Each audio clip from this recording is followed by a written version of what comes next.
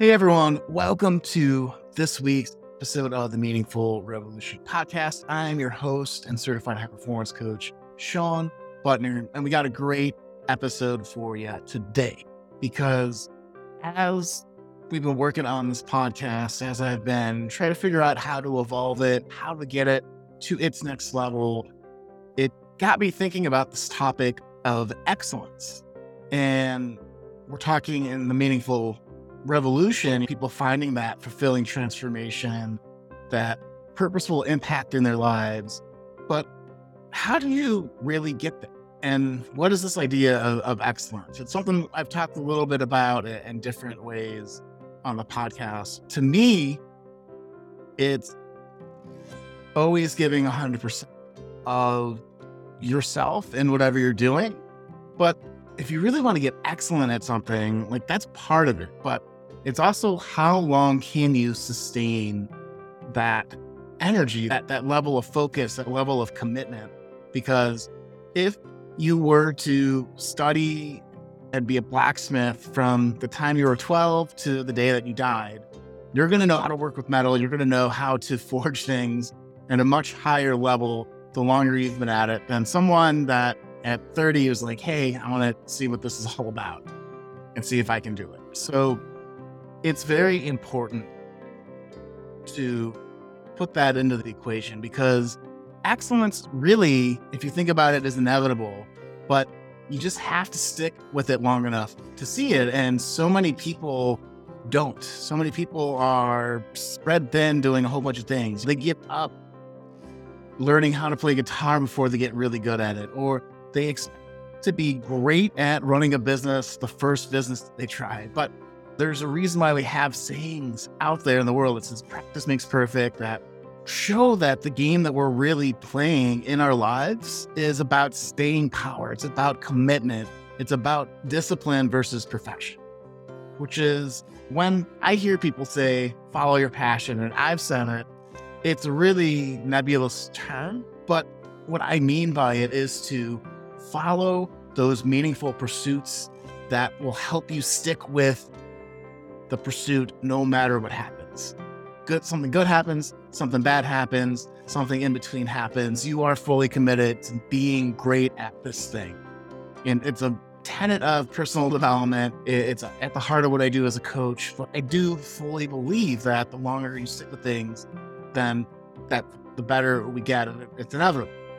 And if you don't have that idea, if you don't realize that all it is how long you can stick with something in your life, it's when you end up bouncing between 1,000 different things, not really finding your thing, never getting great at enough or at one thing in order to really realize the full enjoyment, the full abundance, the full financial reward, what have you from that in that endeavor. And I'll tell this story. Like when I was in high school, when you're younger, you're trying out a bunch of different things anyways. Freshman and sophomore year was on the football team, right? American football. And I was a lineman, which is crazy because I think I was like 160 pounds wet. I was going up against 250-pound guys at the other schools or in our district that I'm pretty sure put steroids in the water because these were tall, big Midwestern kids. And I remember putting my whole, like when I was at football practice, I would put 100% of my body and mind, my effort into it.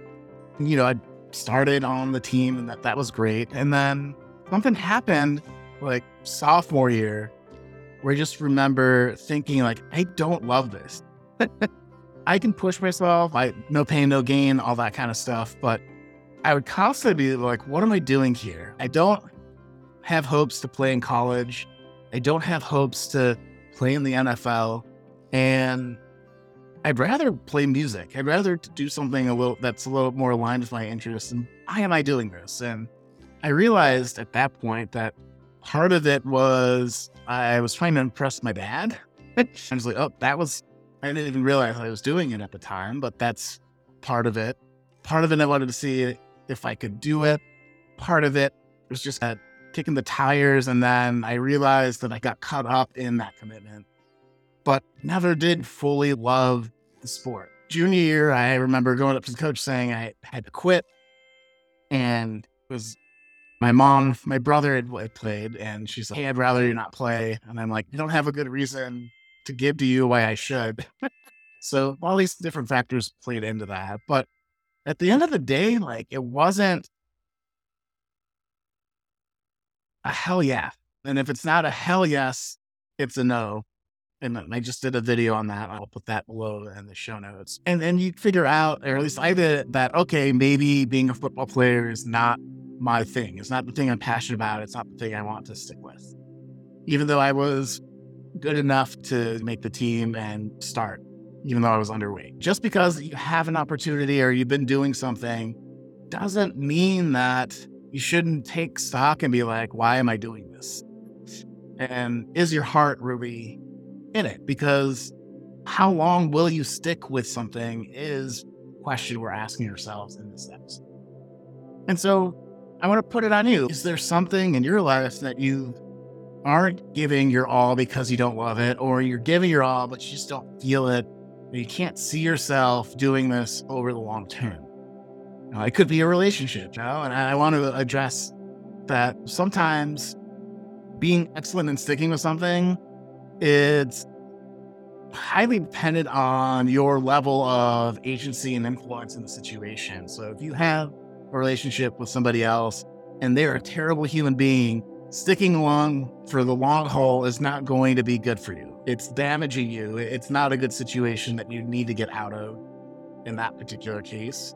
And so I'm not saying that this is a foolproof formula, right? That just sticking with it will make things better, because that's definitely not the case. And it's often infinitely more hard to stick with something you hate doing or with people you hate being around versus something you do love to do or people you do love to be around. Those are a couple of things to keep in your back of your head too, that this isn't just like, hey, just stick with it, it'll all work out, because it won't. Like sometimes in those abusive situations or situations where you're harming your health, your mental health, your emotions, you really have to do the math and think, okay, long term, can I sustain this?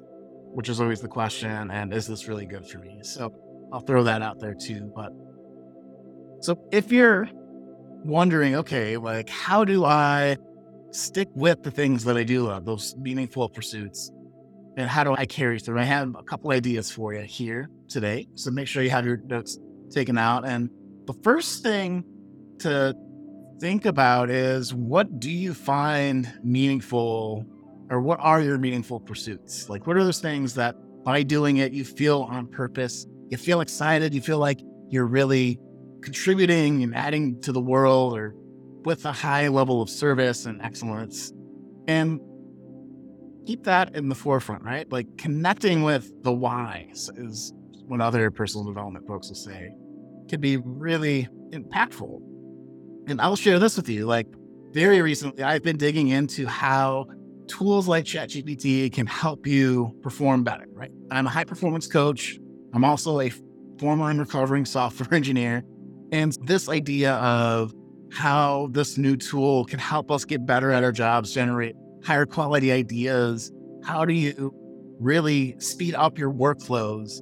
There's all things that I've been thinking about and trying to implement in my world. And it's been extremely fun. Like, I have not been excited about a piece of technology and probably since the internet when I was in high school. And the ability to combine what I'm doing now with my clients and say, no, there's a new way we can up our productivity together. And this is what I've been doing. It's been really fun. And like I said, like, I could talk about this stuff like technology and AI and GPT ad nauseum all the time. I'm just super, super excited about it. And so that's something I'm incorporating into my business now, which is why you've seen a couple podcast episodes about AI currently. If you follow any of my other content on my YouTube channel, I've been doing a series on AI there. And I'm also running a live training this January 16th on Friday. Or not January, geez. We are in June. It'll be June 16th here. So a week from this Friday as of recording and the release of this episode. So if you're interested in that, and it's just me talking through a high performance perspective, how any professional can use ChatGPT to accelerate their profession, especially if you're a therapist, if you're a coach, if you're a knowledge worker, content creator. I have a couple of ideas for you that I'd love to share in non-technical terms, because I know some of those trainings are geared towards technical folks. Sign up for the free live training, 1 hour, the 16th, linked below wherever you're watching this video. But that's what I talked about. Know your why, and follow those things that you find excitement in, you find joy, you find that you could talk forever about, and connect with that. That's the first idea, okay? Second idea is, if you have your meaningful pursuit figured out and you know why you do it, or why you're excited about it, or that you just are excited about something, then thinking about benefit extension. And what do I mean by that? This is something I learned from my mentor, Brendon Burchard, but it's answering the question for yourself is, who needs me to role model a higher level of excellence and service right now with this pursuit? If your job is to solve world hunger, you're at a nonprofit, who is looking up to you in your organization? Who's looking up to you in your family, your friends, and peer group that you need to serve with a higher level of excellence? If it's to lead the way in your field and just show people how to act with integrity, with character, with heart, that question a lot of times can get you back in the game when things get tough, right? If you're struggling at that nonprofit, the benefit extension of what happens if I show resilience, if I show creativity and resourcefulness in solving this problem, how will the people around me be impacted, maybe inspired, or at least those types of questions. Super powerful. So the question, who needs me right now to show up with integrity, with character, with leadership, service, and excellence, is a great question to ask yourself, especially in regard to your meaningful pursuits. Third thing, I like to call this know the flow, right? There are ebbs and flows of any project. There'll be ups, there'll be downs. It's temporary, but knowing when to take a break is important, right? Here's another story. When I was a junior programmer, my first corporate gig at Walmart, I was assigned a bug, and it took me 2 weeks to figure this thing out. And I beat my head on the desk, staring at this code for 2 weeks, and come in with coffee and just for 10 hours, look at this thing for 2 weeks. And it's frustrating, right? But I needed to figure this out, right? I really loved technology and computers even back then. And I turned it into a career. So I'm like, I'm going to figure this out. This is part of my identity. This is going to help me become a better programmer once I figure out why this thing isn't working, why it's breaking. And after 2 weeks, I found out I had one character that was lowercase when it should have been uppercase in the dang code. And I was furious. It was this was the thing that had been stopping me for 2 weeks of my paid job. And I'm not sure if you've ever had that feeling. It's relieving. You feel a little embarrassed. It's like, this is so simple. I was just in front of the problem for too long. And so what I learned from that story is, one, I came in super excited, and then it drug on, and it got messy. And I have a friend and former client that likes to call this the murky middle. When you're in the middle of a task or project and you just can't see the way out of it, right? That's the time to push. That's the time to double down. That's the time to think, oh, there's going to be something important that I learned here. And for me, it was make sure you have everything capitalized that should be and not capitalized you should be. And that was incorporated into my bug finding process wherever after that point in my career. I learned that also part of managing that flow is to not sit on a problem for longer than an hour without getting an extra pair of eyes on. Because if you don't relate to the code example, Another example is if you've ever written an English paper for high school English class and you stared at the thing for 3 days and then you turn it in and you had all these weird grammar mistakes that you couldn't see because you were just in front of the problem for so long. So you need that extra perspective. And so don't sit in front of a problem for too long without taking a break, without getting a new perspective with some fresh eyes. So that's why it's really important to know the flow, right? There's going to be ups and downs. There's going to be times when you're going to need to shift perspectives, either by taking a break to manage your energy or getting someone else to help prevent you from falling into the pit of despair. Okay. All right. Fourth idea to keep you on track when you are chasing excellence in your meaningful pursuit. It's to make sure you're taking bold action towards it. And what do I mean by that? Bold action is finding the challenge line of whatever you're doing. So in my case, I was a software engineer, pushing your skills, right? You don't want it to be so challenging that you just get frustrated and quit. You don't want it to be too easy to where you're not actively learning or increasing your skill, but there's a sweet spot where you're pushing the limit of your capabilities. And that's when you feel progress. That's when, if you can find those opportunities and boldly chase them, it can really accelerate your learning. Another way of saying this, like early on in my career as a software engineer, I said no, or I said yes to everything. I never said no. Hey, we have this thing. We need somebody to work on it. I'm like, yes, raise my hand. I think you learn as your career grows that maybe you don't do that all the time because it can lead to burnout because I was getting pulled in like a bajillion different directions. But I will say that I learned how to manage priorities more effectively by saying yes to everything for a while. I was exposed to a lot more different types of software engineering problems that helped me advance my career, get promoted later and all that. And so that was a bold action and I had to learn my way out of that. But I think everyone can probably relate to that in their careers too. But you have to take those bold actions to build skill.